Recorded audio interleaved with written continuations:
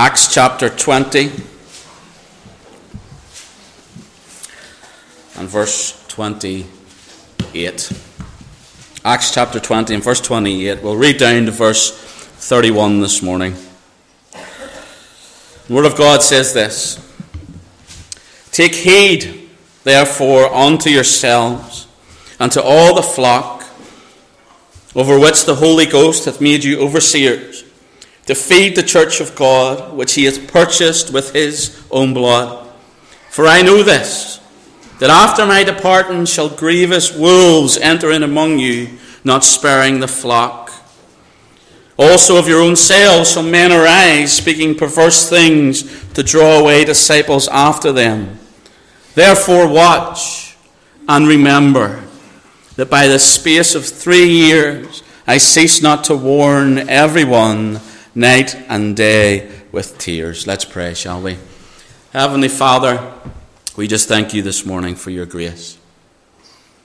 We thank you that we're able to come here and meet and praise your name, and Lord, just think about who you are. But Lord, we come to the point this morning where we hear from you. And I pray, Lord, that you would use me this morning. Help me to speak clearly, powerfully, and purposefully. Lord, we want to hear from you. And we know, Lord, that you are jealous over your people. Not envious, but jealous over your own. We know that you love your church, that you build your church. But we know that there are many that attack it and ultimately attack you. There are wolves everywhere. So, Lord, will you help us this morning to learn some of these lessons, that we might be guarded against the enemies of the church. Lord, will you teach us, challenge us. Whatever it is this morning, Lord, we ask that you would have your way amongst us. I pray that the Holy Spirit would go before and prepare our hearts to hear from your word. But more so, Lord, that you would drive us to apply your truth. Let our theology be living, alive, and seen by others, in and through the power of your Spirit and the truth of your word. Lord, we ask that you would help us this morning. In Jesus' name, amen. Alexander the Great, if you're into history and you've looked at Alexander the Great, and you'll have seen that he was an amazing military general. There's no two words about it. The speed at which he conquered and the actual vastness of what he conquered, it's miraculous, near on miraculous. He was certainly a gifted leader, and there's many stories told about him, but one, whether true or not, I can't validate because I wasn't there. But on best evidence that he did partake in this event and say these things. But it's said that he was in one of his campaigns, and he awoke one night restless, and he started to walk about, and basically walked about, the fortified ramparts and stuff, and the edge of the camp, and he found a soldier asleep. Now, in those days, if you were found asleep on watch, especially under Alexander and that army and that regime, they were strict on it. What's said the generals would do if they found soldiers asleep, that they would literally pour flammable liquid, kerosene or something like that, over them and light them. Such was the task that was before them, and how important it was for them to be awake in case the enemy attacked when all the other soldiers were resting. It was an important position. So Alexander's walking, and he's walking around, and he finds this soldier asleep. And as Alexander walks up to him, the soldier rustles, and he starts to awake, and he's absolutely shocked, I'm sure, to find Alexander the Great in front of him. And Alexander says to him, "Soldier, what's your name?" And the soldier replied, "Alexander, sir." Alexander the Great asked him again. He said, "Soldier, what's your name?" And he said, "Alexander the Great." He asked him again the third time. He said, "Soldier, what's your name?" He said, "It's Alexander, sir." And Alexander the Great then replied, "Soldier, either change your name or change your conduct." And that's so applicable for us today, because we carry a much greater name than any man can give. We don't represent Alexander the Great. We represent King Jesus. And it's his name we carry. And it's his church that we're part of. And unfortunately, sad to say, we have fallen asleep and we have allowed enemies into the church, the body of Christ. We haven't lived up to the name and the high standard that we've been called to. And we have been called to a high standard. There is no higher standard. It's heaven's standard. It's Christ's standard. And we have allowed enemies to enter into the church. And this is what this message, and it's going to be 2 parts, because I had to get it down to 10, and really I could go on and on. We could spend a year in this. Such is the drasticness of how we have fallen asleep in these last days and allowed all these enemies to enter into the church. And so we've left the church unguarded. And also we've left the church discarded. Because the local church, the body of Christ, is now the poor cousin in Christianity. Set aside. But yet she's the bride of Christ. She's beautiful and she's magnificent. She'll be washed and presented before the Lord, spotless and clean one day. The local church is Christ's church. It's his only mandate for his truth to be disseminated is through the local church. It's Christ's design. We live in an age where, personally I believe that a lot of churches are wrong. And, I do a lot of things in threes. And I don't know, I'm a Trinitarian, I tell you this. But, I have the 3 E's. I've got evangelism as a kind of spearhead. You may have seen me do this before. But the foundation of evangelism should be another 2 E's. Number 1, eschatology, and I mean correct understanding of end times stuff, what is going to happen. And ecclesiology, what is happening now, who we are now. And those two together correct our evangelism in the correct way. If we don't have these, whatever we're doing in evangelism, I think is faulty. But ecclesiology is a study of the church. The doctrine of the church. The called out people of God. And I think it's one of the most misunderstood, misaligned, and discarded truths of the Bible that you will find in modern Christianity today. Eschatology is another one. Possibly soteriology. Study of salvation. But understanding the church, who we are. We've let enemies in. We've let enemies in. And it's Christ's church. That's what he said, Matthew 16. I will build my church. I will build my ecclesia, my called out people. And the gates of hell shall not prevail against it. That means that Christ is the builder, but we will face battles. It's his church. His truth. We're his people, and we will face battles. The problem is we've fallen asleep and we have let enemies into the camp. And Paul, in our opening text, look at Acts 20 there again. And this is the springboard for this. But look at what Paul says. Look at verse 31. He says, therefore watch and remember that by the space of 3 years I've ceased not to warn every one of you night and day with tears. Literally, Paul has been grieved with this. He has been before the Lord and before those people, telling them to watch. Why? Verse 28.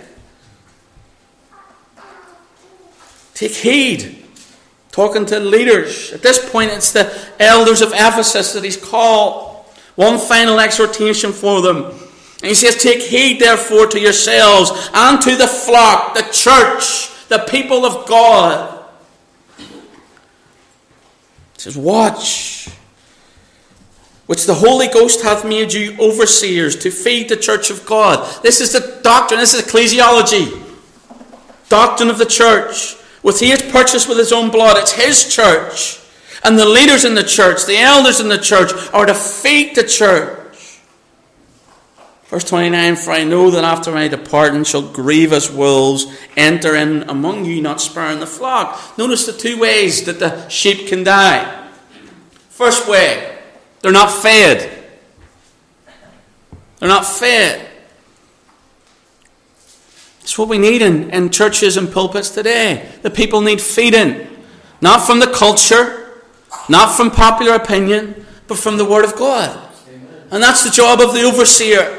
That's the job of the pastor, the elder, to teach the Word of God and teach it in truth. And if the people aren't fed, they'll starve and they'll ultimately die in the spiritual sense. That's why we have churches that are filled with dying sheep. They're not being fed. What's the second way? Wolves. Kill them. There's wolves everywhere. Within the church and without. Everywhere. We need to be on guard. What does this mean? It means that we need to be awake. We need to be aware. And we need to be revealing these things. Not pretending that they're not happening. Not pretending that we might even face some of these things within Milton Baptist Church. But understanding we have to be on our guard. And when we see these things, we can have no place for them. That's what we're warned. That's what Paul cried over. Not to let the enemies of the church in. So what are these enemies? Now we're going to have a look at 10, and we're not going to get through 10. We'll do 5 and 5, hopefully, Lord willing, and break it up. What's the first one? We have to start with false teaching. Turn to 2 Peter chapter 2, verse 1. We're going to bounce around some just verses as we look at these topically.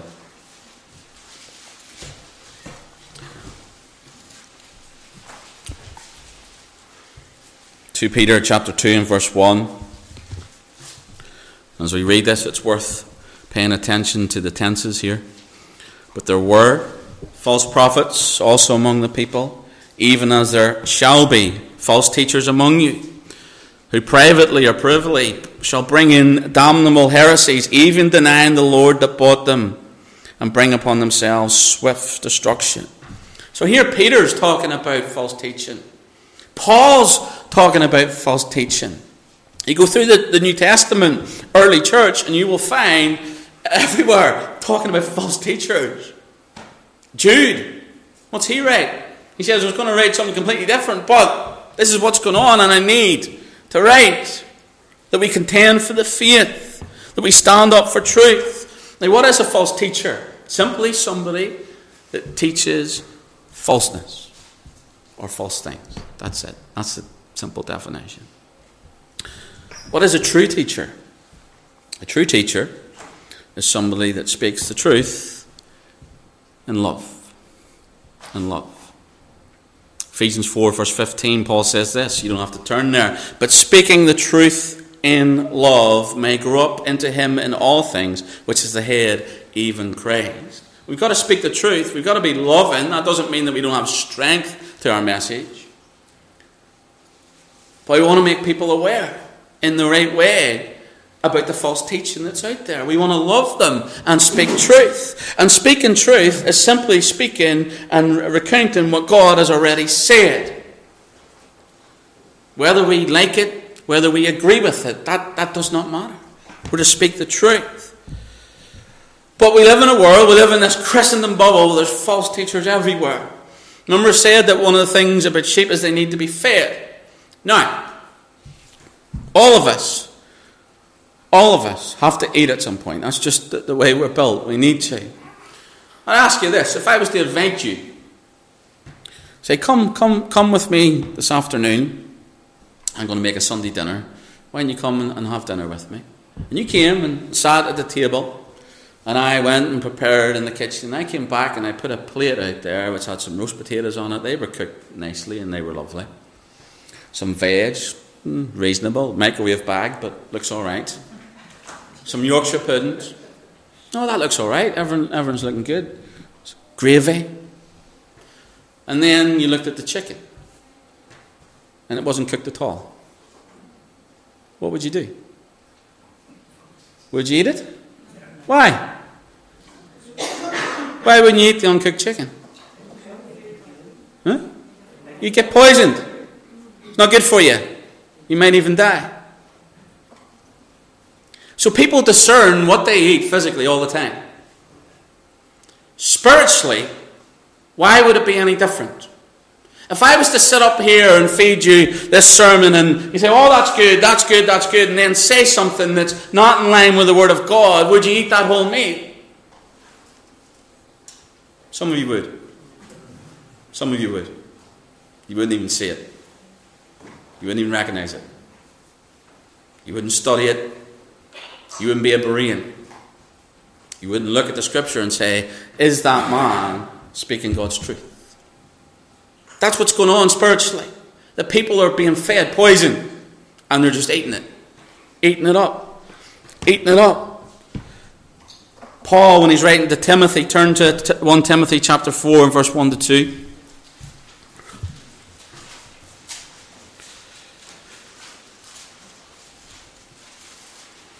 Listen to what Paul again warns as he speaks to Timothy, this young pastor of what? The local church.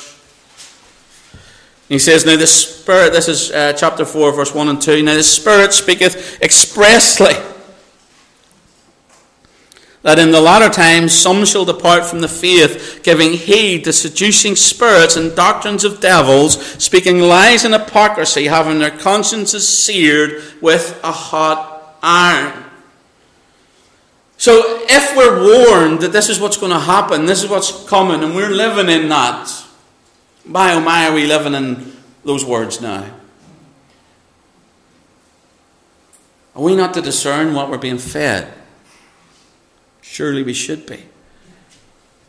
You know, these false teachers can teach falseness, and they will pull people away, but ultimately, God has given us His Word, and ultimately, to be understood in a simple way that will keep us from these false teachers.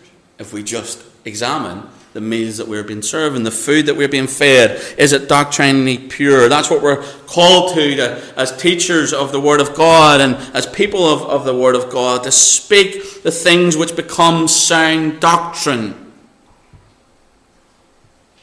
Fortunately, false teachers are aplenty. We've let our guard down. We've let our guard down. 19th century. Taking God at His Word kind of gets thrown away a little bit. You see the birth of all these cults. Liberalism follows.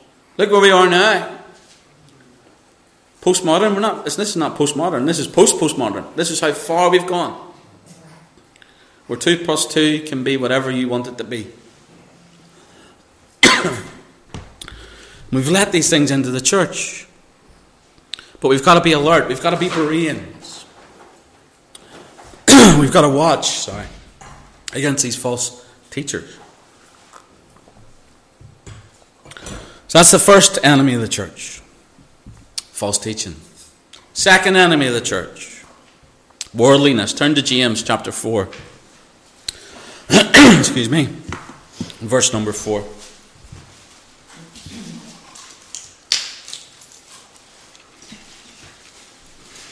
James 4 and verse 4.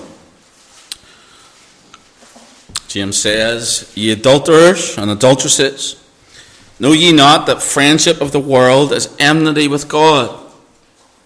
Whosoever therefore will be a friend of the world is the enemy of God. Now, of course, we have to take James in his context, but the application is manifold.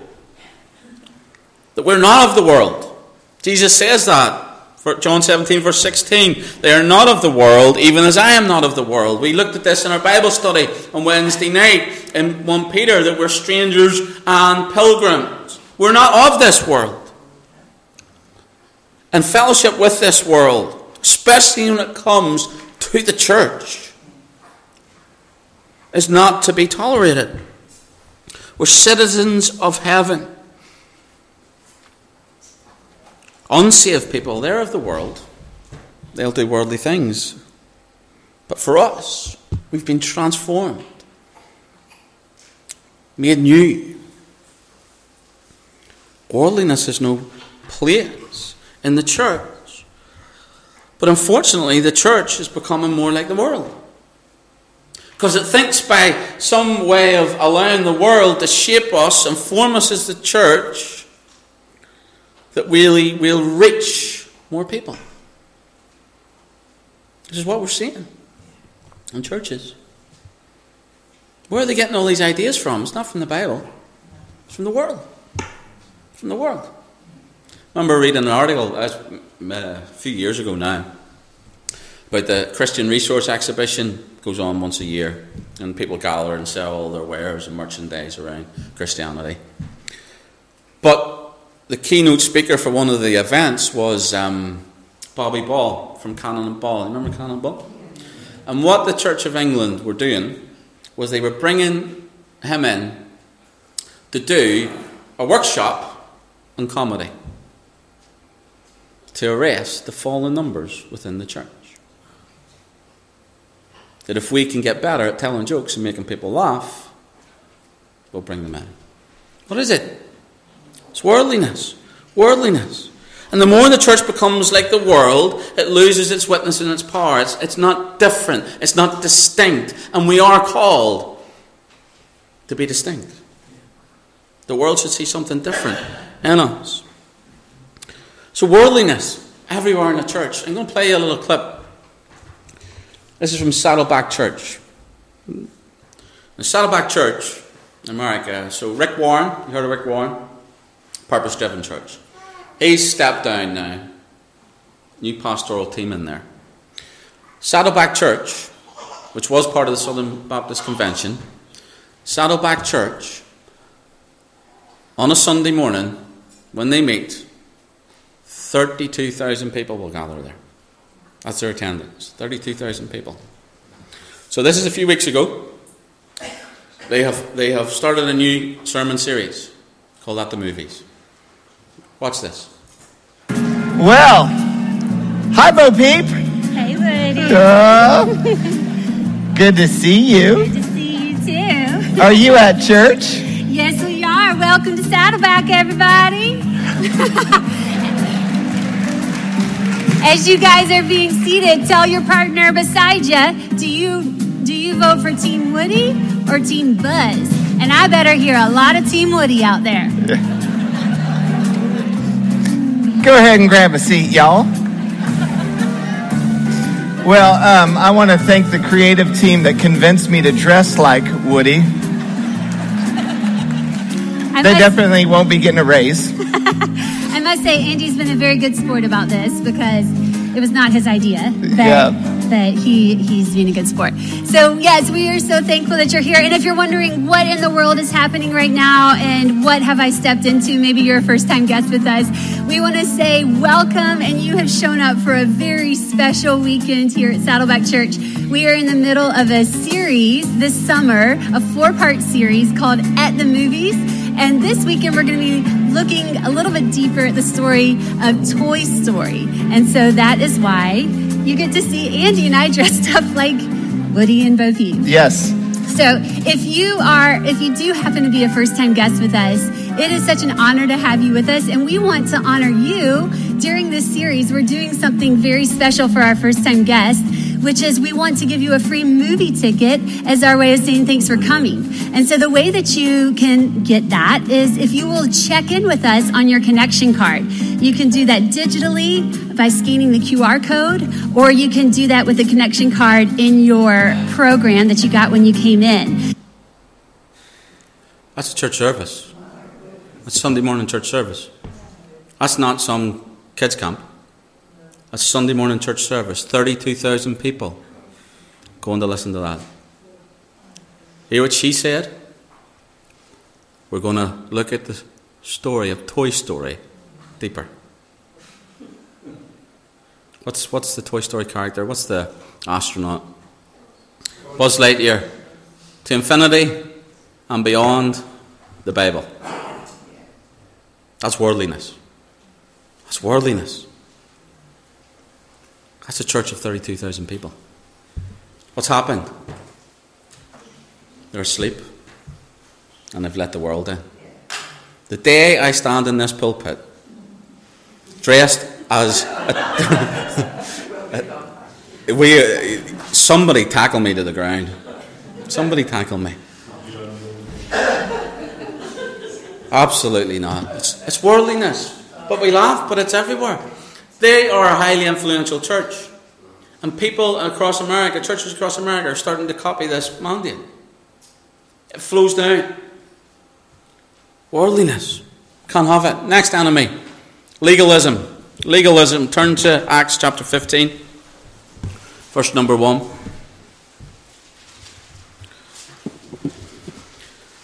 Acts chapter 15. Verse number 1. And certain men, which came down from Judea, taught the brethren and said, except you be circumcised after the manner of Moses, you cannot be saved. So here we have legalism. Legalism, you associate it with law. That's the best way to look at it. And basically, what legalism is, it just simply is the system that tells you have to do something for your salvation. That there's more to do. And that's what these Judaizers came and they did. And they said simply that you have to be circumcised. You have to do something. But we know that the message of the gospel is it's done. That's the primary truth of the gospel. It's done. It is finished. That's the cry from the cross. It is finished. Hebrews sat down once, forever. Done. It's done. But legalism comes in and says, no, you have to do more. You have to do more. It's an enemy of the church. It's an enemy of the gospel. It's an enemy of Christ. And we have to guard from it. And it's easy to let it slip in. Now that doesn't mean that we don't have boundaries. That doesn't mean that we don't have systems in place that help us. That's the local church, and it should do. But that's not what I'm talking about. I'm talking about legalism that tells you that you have to do something else to keep your favour with God in terms of salvation. We know that the gospel's clear. We know the account of the Philippian jailer in Acts 16. Sir, what must I do to be saved? Believe in the Lord Jesus Christ, and thou shalt be saved. Faith that leads to regeneration. Not regeneration that leads to faith. Faith. Believe, and they will be saved. That's it. It's not what I do that counts, it's what Christ has done. Who did the Passover meal with us? Right. Do you remember the song Dayanu or Dayanu? Okay, I'm not going to ask you for a solo, don't worry. The Jews sing this at Passover. It's beautiful. And it really it marks the Exodus story as the Lord brings them out of Egypt. And Dayanu means it would have been enough. And basically they sing these verses. One of them is, if you brought us to Sinai and didn't give us the law, it would have been enough. If you brought us to Jerusalem and didn't build the temple, it would have been enough. It's beautiful. It's really beautiful. But as Christians, we should sing, it is enough. It is enough. It's done. It's done.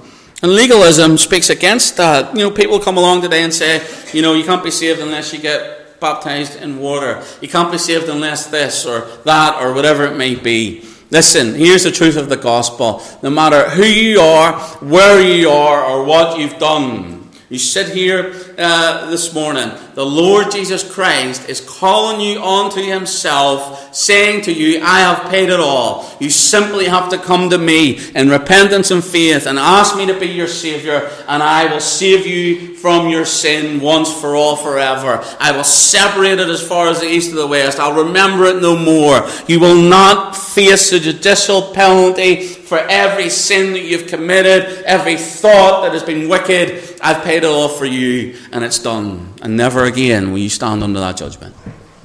That's the gospel. Legalism wants to come in against that.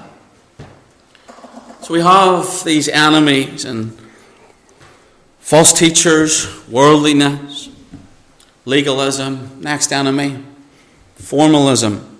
Turn to 2 Timothy chapter 3. And when I say formalism, immediately you're going to think about the way I'm dressed. That's not what we're talking about here. 2 Timothy chapter 3 and verse 5, Paul writing again says, having a form of godliness, but denying the power thereof, from such turn away. Formalism is to do with the outward. It's presenting yourself as holy, as righteous, really self-righteousness, this cloak of your own righteousness, and presenting yourself before others. This is hollow. There's no substance to it. Now, Claire loves Cadbury's cream eggs. Who likes Cadbury's cream eggs? I'm not a big fan. Claire loves them. Claire loves them. But if I had worked the recipe out to make Cadbury's cream eggs, and I had been able to go on the internet and find the pattern for the printing, and was able to print the sheet and basically make my own counterfeit Cadbury's cream egg. But I didn't put any filling in it. It was just chocolate shell. And then I wrapped it up. Took it to her.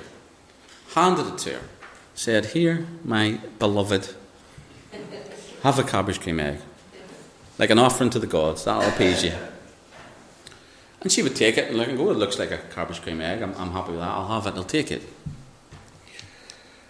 She didn't eat it there in the end. She put it away on the shelf and was looking forward to this Cadbury's cream egg. And then one day she decides, I'm having a hard day at work, need a sugar rush, whatever it is. I'm going to break out this Cadbury's cream egg that's been given in love by my loving husband. She unwraps it, looks good, bites the top off, ready to get in to the little pot of sugar that lies within there. And there's nothing there. Nothing there. That's formalism. There are people today that walk about like counterfeit cream eggs. Look the part, but when you get to the inside, there's nothing there. There's nothing there. That's what Paul talks about in Romans when he's talking about he that is a Jew inwardly. Now, I want to say something to you this morning. I want you to hear this, church, and understand what I mean. And I'm sure I've said it before, but take it as I mean it. That God doesn't really care about the act. All he cares about is the attitude. Because if the attitude is right, the act will always be right. Always. God looks on the inside. And the heart. That's what he's concerned with. And that's where everything bursts out of. And that's what he sees first and foremost. So if the attitude isn't right, it doesn't matter what you do after that. It's formalism. You come to church and you may be dressed up, you may look the part, you may have 6 Bibles in your bag. We say, well, I've been at church every Sunday morning for 20 years. If you haven't had the inward change of the Holy Spirit, that's just formalism. You're a counterfeit cream egg Christian. There's nothing in there. Nothing. This is an enemy of the church. Unfortunately, the church is full of people like this. The church widespread. None of you, I'm sure. But the Lord knows. He knows. He looks in the heart. Samuel, in dealing with David, says what? But the Lord looketh in the heart. Man looks in the outward. The Lord looks in the heart. What's inside? The stupid phrase, it's what's inside that counts. It really does when it comes to the Christian. It really does. J.C. Ryle says that true sanctification does not consist in outward formalism and external devoutness. You can come to church all you want. It ain't going to make you a Christian. You can look as good as you can. It ain't going to make you a Christian. You can get as many Bibles as you want. It ain't going to make you a Christian. My grandmother, I don't think she was a saved woman. Certainly when she lived in her life and her health. Maybe towards the end, who knows. But when I got saved and, became a pastor, anytime I would visit, what she would do in the house was she would place Bibles strategically around the house. So we come in, coffee table, they wouldn't have a Bible on it all year round. Kevin's visiting. He's church. There's a Bible lying there. What's she doing?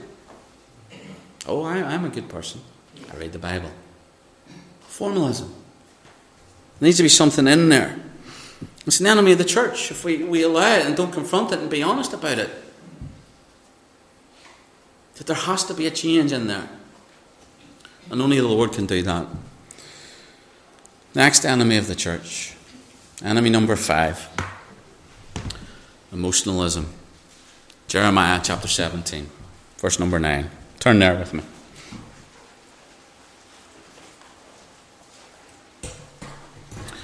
Jeremiah 17, verse 9. The heart is deceitful above all things and desperately wicked. Who can know it?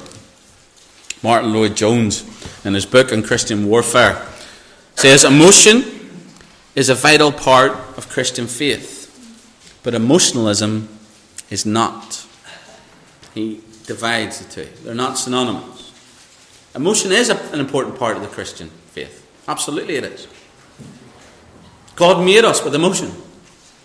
But emotionalism has no place within the church. In fact, it's an enemy of the church. We are to be of sound mind. We're to be controlled and led by the Word of God, not by our feelings and our emotions, because the Bible's clear. The heart is deceitfully wicked above all things. Let me paraphrase that about the heart is deceitful. It's deceptive. It's destructive. Who can know it? Emotions can't be trusted. But the truth of God's Word is objective, not subjective, and it can be trusted. But often we're all guilty of this, being led by our feelings. It's dangerous. I mean, you get into the Bible, turn to Genesis, let's go back to the beginning. We'll only have a little look at some examples, we'll only start in the beginning. But turn to Genesis chapter 3 and verse 6. We see feelings at play. We see the heart at play. Genesis 3 verse 6, and when the woman saw that the tree was good for food, that it was pleasant to the eyes, a tree to be desired to make one wise, she took of the fruit thereof. There's emotionalism in that. Feelings leading astray. Turn to chapter 4 verse 5. Cain and Abel. But unto Cain and his offering he had not respect, and Cain was very wroth or angry, and his countenance fell. His feelings were hurt. And we know what happened. We know where his feelings led him. Led him to the first recorded murder. Scripture. What about Joseph and his brothers? Turn to chapter 37 of Genesis, verse 4.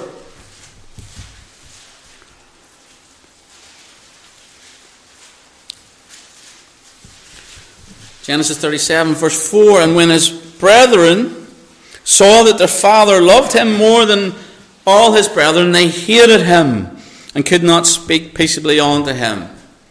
Look at verse 11, it says his brethren envied him.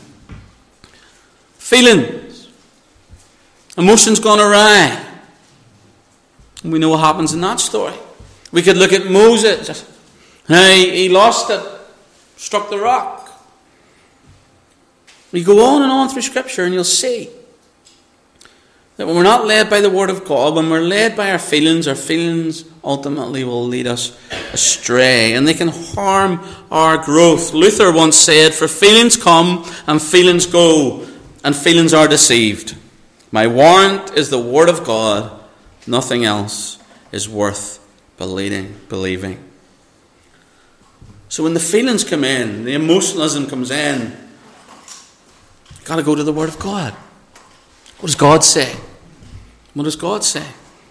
Fortunately, we live in a current climate where churches thrive in emotionalism.